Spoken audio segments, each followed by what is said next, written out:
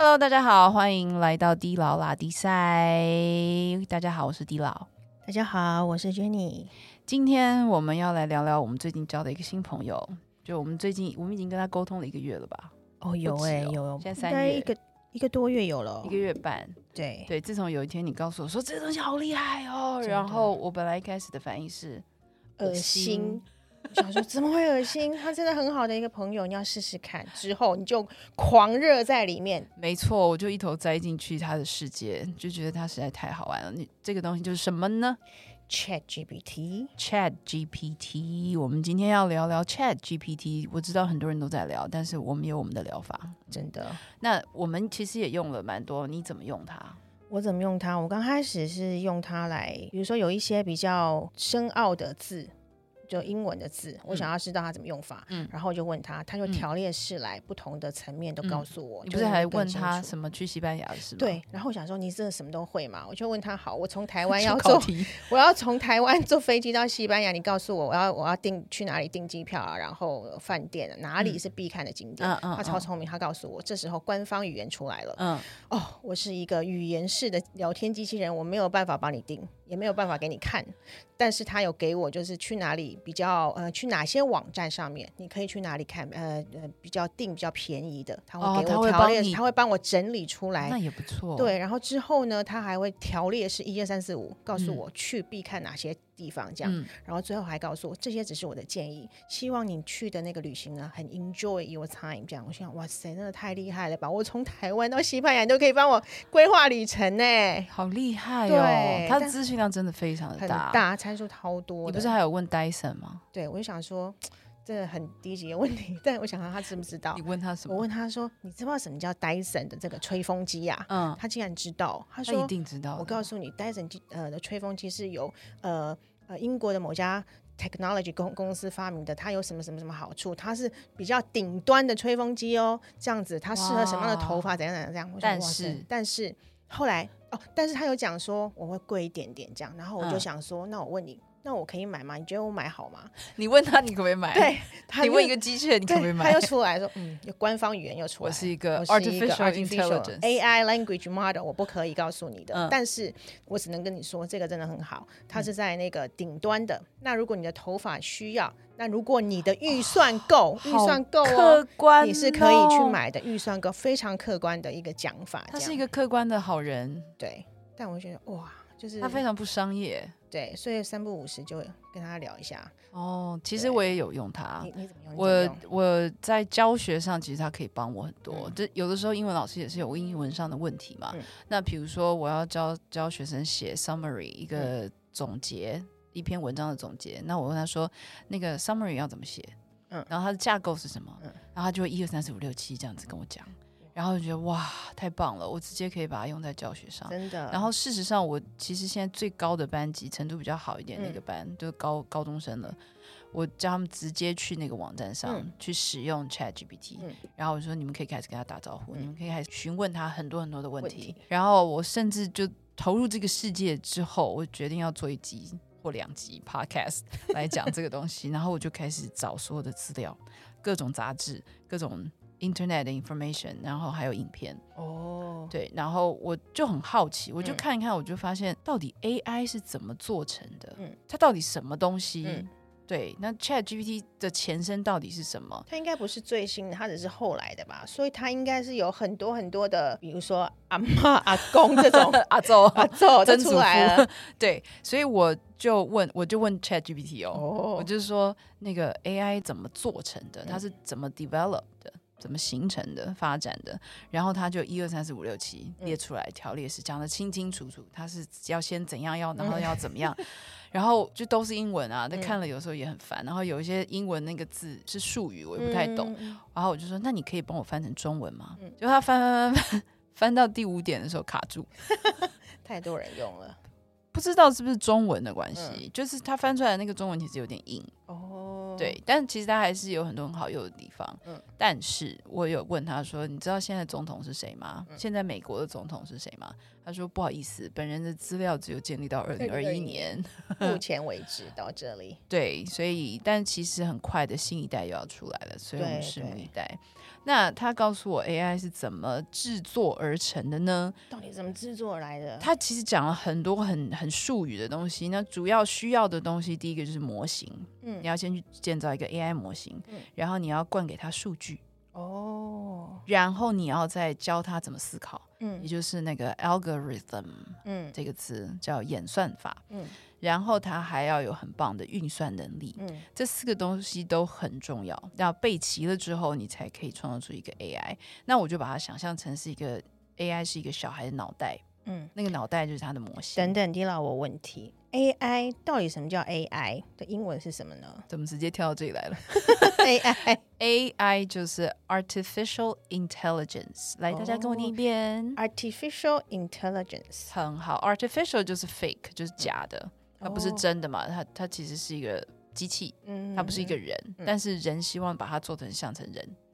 假人Artificial 然后intelligence 就是指那个智能的智力，那是你的 intelligence，但是它是一个名词。那你要说这个人很聪明，智商很高，你可以说 intelligent。 对，我不能再讲下去，这样会这样继续教英文。那我们讲回来，这个 AI 的小孩脑袋呢，你就把它当成模型，然后你要训练它，然后给它资料，然后教它怎么思考，之后呢给它一个运算能力。但首先你要设定好你这个 AI 是要去解决什么问题的。你是要让它聊天呢，还是看诊，还是画画，还是制作影片？都不同的。是的，所以其实 AI 这个形成是需要非常非常多的理论基础来 back up，来支撑它的，它不是一开始就做出来的。了解。那它经过了多久才带到我们现在这么火红的一款呢？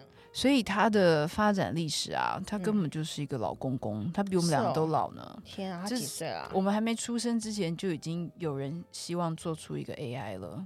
他70岁了耶，好恐怖哦！真的非常可怕。70年前就有这种理念了耶，这种概念。其实理念跟概念在2500多年前希腊就出现了。那个在一本书里面叫做《伊利亚特》的这本荷马史诗里面，就有一个行走的机器人叫做塔洛斯，他是一个铜制的巨人。这么久之前就有了耶。对啊，所以你看人类一直都想要复制一个自己，真的，这个概念从很久很前就有了。其实 AI 现在分成2类，一个是 weak 弱的人工智能，另外一个是 strong 强的人工智能，它可以模仿人类的思维决策，然后它就跟人一样，可是这些东西都只是出现在电影，还没有成为现实。这大概就是大家害怕的东西吧。真的是的，所以目前大家还在往那个地方努力当中。好的，那刚刚讲到2500年前就已经有这个概念了。那到了真正开始发展那个有这个想法理论基础模型的是在1943年，有一个美国神经科学家叫做麦克洛克 Warren McCulloch， 然后还有一个逻辑学家他叫 Walter Pitts 皮兹先生，他们提出一个神经元的数学模型。那很多人就说 AI 的诞生那个梦想就在那个时候诞生了。对，1943年嘞。是的，好可怕。然后1949年有一个加拿大的神经心理学家赫布先生，他发展出来了一个赫布规则。那这个赫布规则就是深度学习的前身。他说2个细胞如果同时被激活，那它们之间就有某种关联，这个关联度跟同时激活的概率是成正比的。就好像是班上有2个同学，老师每次叫他们问大家谁要做什么谁要做什么，这2个同时一起举手，那这是有一个关联，大家就会怀疑他们2个是不是串好的，所以这个举手的几率跟这个关联有一个正向的关系。对，那这个东西就是 AI 的另外一个基石。那再到1950年的时候，其实1956年叫做 AI 的元年。为什么啊？因为有一个很厉害的英国电脑奇才，他的身份很多，他是密码学家、逻辑学家、计算机与人工智能的爸爸。之父，他叫做 Alan Turing，图灵先生。对，1936年他提出了一个图灵机的设想，它就是一个计算机的模型，它是一个数学逻辑机。那1950年的时候，他发展了一个图灵测试，这个测试很好玩就假设你现在我有个机器，我发展了一个机器人的模型，那但是我让一个人跟他对话，然后同时再找另外一个人跟你来对话。好，就是你现在要跟一个人跟一个机器对话，然后你就去问他很多的问题，问完了之后要你猜谁是机器。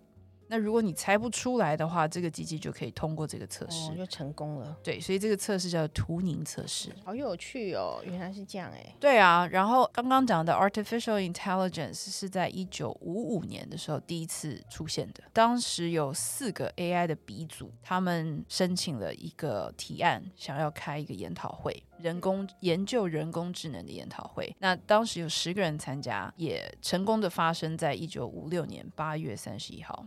在美国的 New Hampshire 这个学院召开。那这个也当作是一个，这就是刚刚所谓的 AI 元年，就说1956年是 AI 对，而且从此开始有一个人工智能的学科了。1956年哦，出生没？还没还不知道在哪里呢。还没啊。对啊，所以其实蛮吓人的耶。对啊，好可怕就这么久之前就大家有这样的一个概念，而且已经有这么多的理论跟鼻祖想要去发展这些东西。然后1960年的时候出现了一个很厉害的机器人，它其实是一个程序，它很像一个心理咨商师的概念，它可以跟人类进行文字的交谈，只有文字哦。是的，然后所以这个 Eliza 大家一定要记起来，1960年左右他很有名1966年，他其实跟另外一个机器人同时间问世，那个机器人叫做 Shaky， 他会抽烟不知道为什么要发展一个会抽烟的机器人。那 Eliza 呢，他为什么这么重要？大家为什么一定要记得他？因为他是现在 iPhone Siri 的阿嬷他是他的祖母 Grandma Eliza。 对，而且还有那个 Amazon 里面的 Alexa，那个语音助手，电影里面常常会看到有个机器像一个喇叭这样子，对，它可以告诉你今天天气如何，今天交通状况如何。那个他跟 Siri 都是 Eliza 的 granddaughter。 Eliza 是不是有一个爸爸呀？他的爸爸就是一个 MIT 的教授。对，制作 Eliza 的这个人是他爸。这个爸爸呢，他教这个程序学习掌握新的语言技能，而且让他谈吐越来越优雅。他为什么叫他叫 Eliza？ 是因为来自一部影片叫《窈窕淑女》。那里面就有一个卖花的姑娘被调教成非常优雅的淑女，对，她就叫 Eliza。 了解，对，就是他爸帮他取的名字。而且这是1966年哦。接下来其实在那个年代1965年的时候，有一个人他发表了一个文章，最后这个文章还集成了一本书。他非常反对批评 AI 人工智能的发展，因为他可能跟大部分有一些人，他们也会觉得，那如果机器人会不会战胜人类，最终取代人类呢？就是一个排斥的状态。他的那本书叫做《计算机不能干什么》，就只要后面就是接下来的人只要批评 AI， 就一定会拿这本书来当做 reference 来说。他就是不想要有这个东西。对，然后另外一个人叫做古德先生，古德先生的英文其实就是 good good 好先生呢。他1965年也发表了一个他说人工智能未来一定会对人类构成威胁。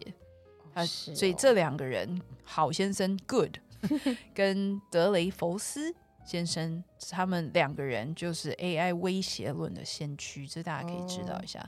那1970年的时候，其实就开始各个国家发展出各种不同模拟人类的一个机器人。它还可以问诊。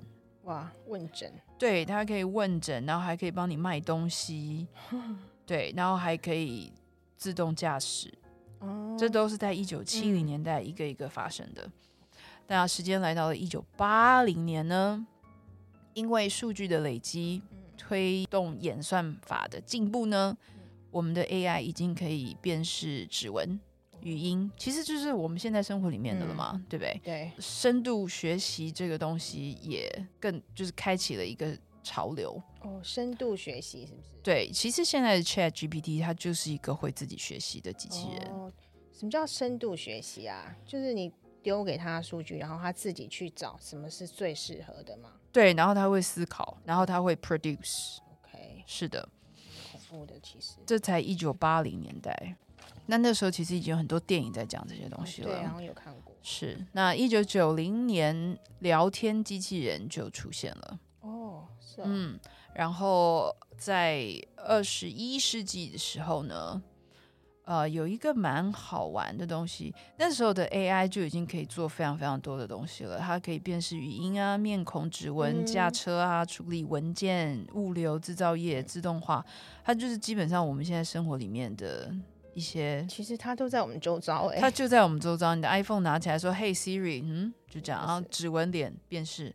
对，那有一个很好玩的东西是华裔科学家 AI 科学家叫李飞飞，他在2007年发起了一个挑战，叫做 ImageNet。对，这个挑战很好玩，它是每一年度的全行业的比武哦，他在比谁家的电脑视觉算法最强。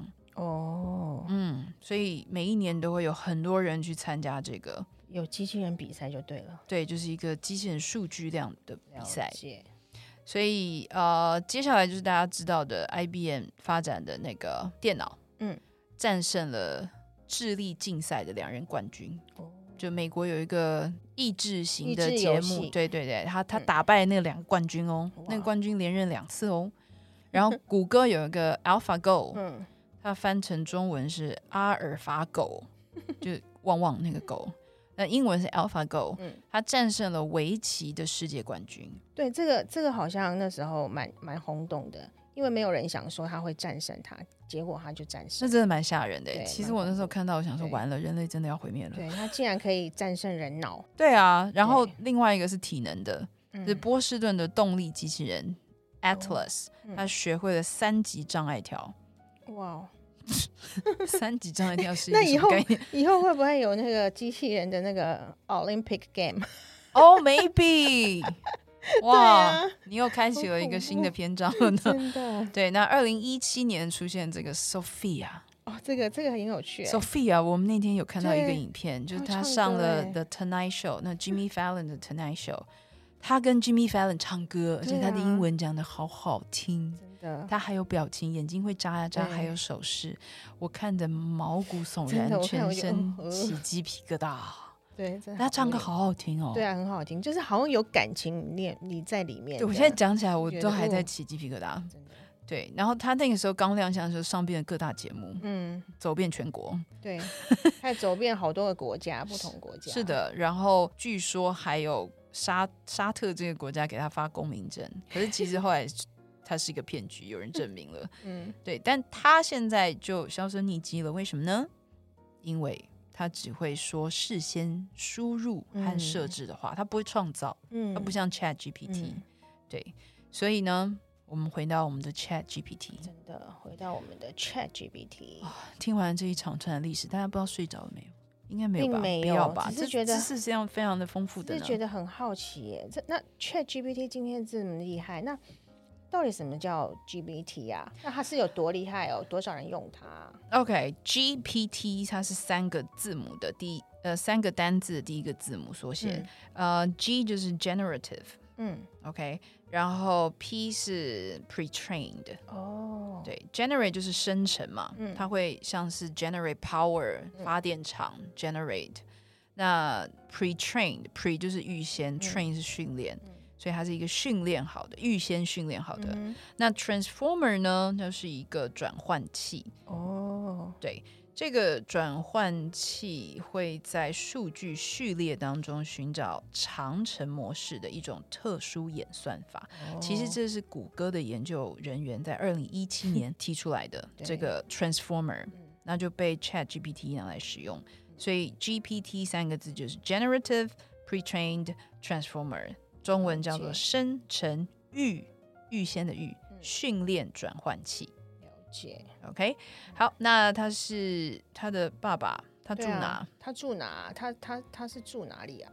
他是由一个美国旧金山的人工智慧新创公司叫做 OpenAI，他们创立的。其实 OpenAI 还有出产另外一个产品，蛮好玩的。我们昨天也玩了一下，是一个画图的。对，好 ，Anyway， 那他这个 OpenAI 出的 ChatGPT 是在去年2022年11月底推出的一款聊天机器人，它是纯文字的聊天机器人。它现在是 3.5 版本，听说4已经开始推出。是的，4呢，4蛮可怕的耶，就它的参数其实要非常非常高。那ChatGPT 既然它现在叫 3.5， 所以它也有1嘛，它一定有它的兄弟姐妹嘛，它的前身，那前身的几个参数，它的单位是亿前身的几个参数大概都只有几十啊、100啊、172啊，可是到 GPT 3的时候，你知道它的参数有多少吗？几千吗？几千万？几亿吗？是亿，它以亿为单位，开始哇，1750亿。越来越大是的，那然后他们说 GPT-4 会今年稍晚会推出，你知道它的参数会是 GPT-3 的几倍吗？不知道500倍，好恐怖哦！哇塞，但我好期待跟他对话，是不是？搞不好他就可以告诉你说你要买 Dyson 还是不要买？对，搞不好对，而且已经有人在就是业内的人开始在跟他们互动了，在跟 GPT-4 互动。那这些人表示说，跟他互动的感觉呢，就好像是跟神对话，好可怕。我没有跟神对话过，所以我不知道那是什么感觉。我期待。那他的家在美国 OpenAI 吗？那他的爸爸是谁啊？创造他的这个 AI 大神开发者呢，叫做 Sam Altman。那其实他之前创立这个公司是跟特斯拉的那位马斯克先生一起的，只是马斯克因为觉得这个发展跟他的车子的发展有利益上的冲突，所以他2018年就退出了。那当时他们创立的时候的目标就是有2个，一个是他们希望透过人工智慧增进整体人类的福祉，然后第2个呢，就是同时保护人类，确保人工智慧不会毁灭人类。所以其实是大家都知道这件事情，就是它有可能会威胁到人，但是你既然要创造它，你也要保护人类，对，防范它。那后来他有2个给钱的爸爸，不是2个，1个啦，一个有钱爸爸分批给钱，一个好哦。是的，他本来创立的时候是非盈利，那后来发现研究这个东西跟发展需要太多的人力资金，所以微软投资了。那他2019年转成有限盈利，然后重组公司。那微软先后投资了2次，第一次是10亿美元，10亿美元，哇，几个零，好多个零。然后第2次就是2023年1月的时候，就前几个月，他们宣布要再投资，但是还没有公布细节。对，外界是猜是，你猜多少亿？100亿，好像听说。你怎么不是猜的？是100亿，你根本就知道。好的，因为有富爸爸好好。对，然后他们另外推出的一个我们昨天晚上玩的那个图像深度学习的模型，是在2021年就推出的，它叫做 DALL-E， 就一横 ABCD 的 E 叫 DALL-E， 蛮好玩的，我蛮喜欢它的图的，也蛮好玩的。对，你就给它输入指令，然后它就会创造出一个图片给你。对，因为之前就是讲过去的 AI 的那个历史嘛，到现在 ChatGPT， 那 ChatGPT 倒是属于什么样子的 AI 啊？在过去我们刚刚说的这些给特定的资料的情况下，它会分析啊，找规律，然后给你报告或建议的，这种叫做分析型的 AI。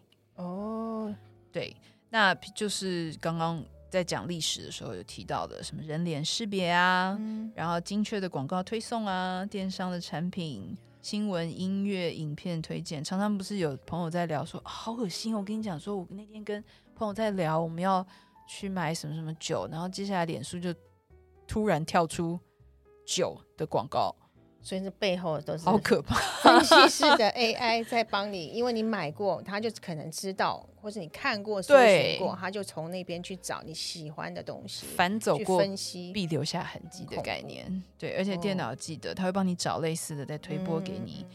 对，那现在的呢，就是生成式的 AI， 我们刚刚讲的 generative。OK， 对，它就在原本分析型会做的事情上面，它又更上一层楼，它可以创造。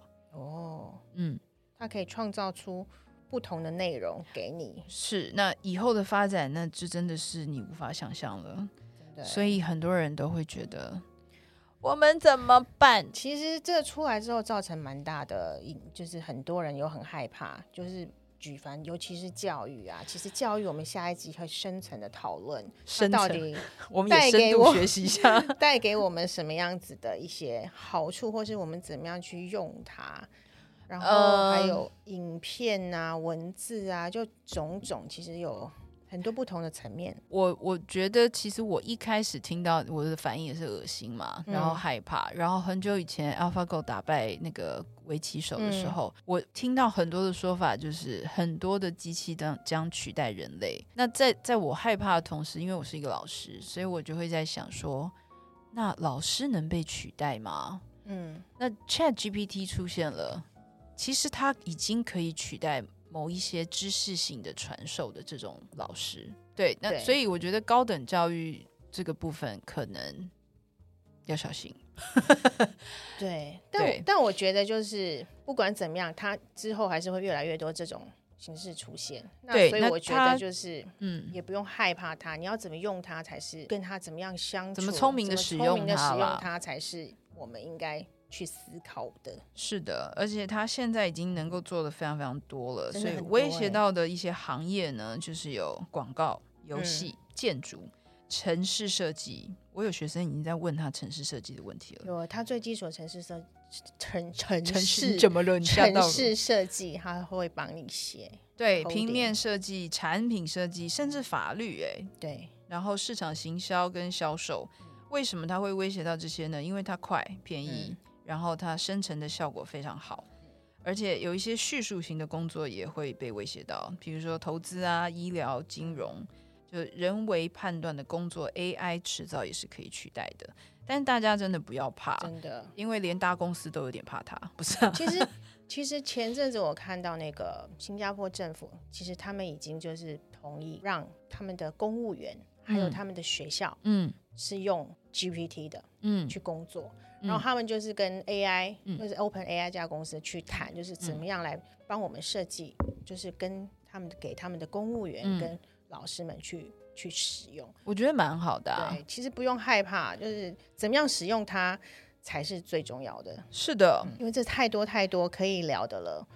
对，就像我看到有一个作者他写了一句话，他说从历史的角度看，每一个新的技术降临，一定会有小部分的工作被取代。对，那即便是高技术的含量也是如此。那能够不变的呢，就是你要具备成长型的思维，你要跟着成长，然后积极学习，不要害怕被颠覆。对，因为你就是要去了解，然后其实不用怕被取代嘛，因为总是会有新的行业会出来吧，因为这样子。其实我觉得任何的机器应该都是发展成能够很好的被使用，就是人类的帮手，它应该是这样的概念。可是有的时候人类如果缺乏了自我掌控的能力，滥用了这个机器，或者是 abuse， 就是拿来做不好的事情，那就蛮糟糕的。所以我们要学会跟它共处，跟驾驭它，而不是被它驾驭。好不好？好哦。那下一集呢，我们会有更有趣的关于教育的一些报道，在美国已经发生了。那我们可以听听教育家、还有老师们、还有学生们他们的想法。太期待了！还有我们好像会讲一点电影哦。对，电影有很多对，我们可以去看一看。OK， 那今天资讯量有点爆炸，因为迪奥脑袋也快爆炸了。那目前摊开来的东西是非常非常多的，就这1-2个礼拜都在吸取这样的知识。觉得好充实哦，希望大家今天也觉得非常充实。大家有空可以上去玩一玩，因为目前还是免费，赶快对 ChatGPT 还可以玩哦。对我一直在使用它，很好玩。还有那个 DALL-E 2，大家也可以玩一玩。好 ，OK， 那咱们地老啦，第三下集见，拜拜。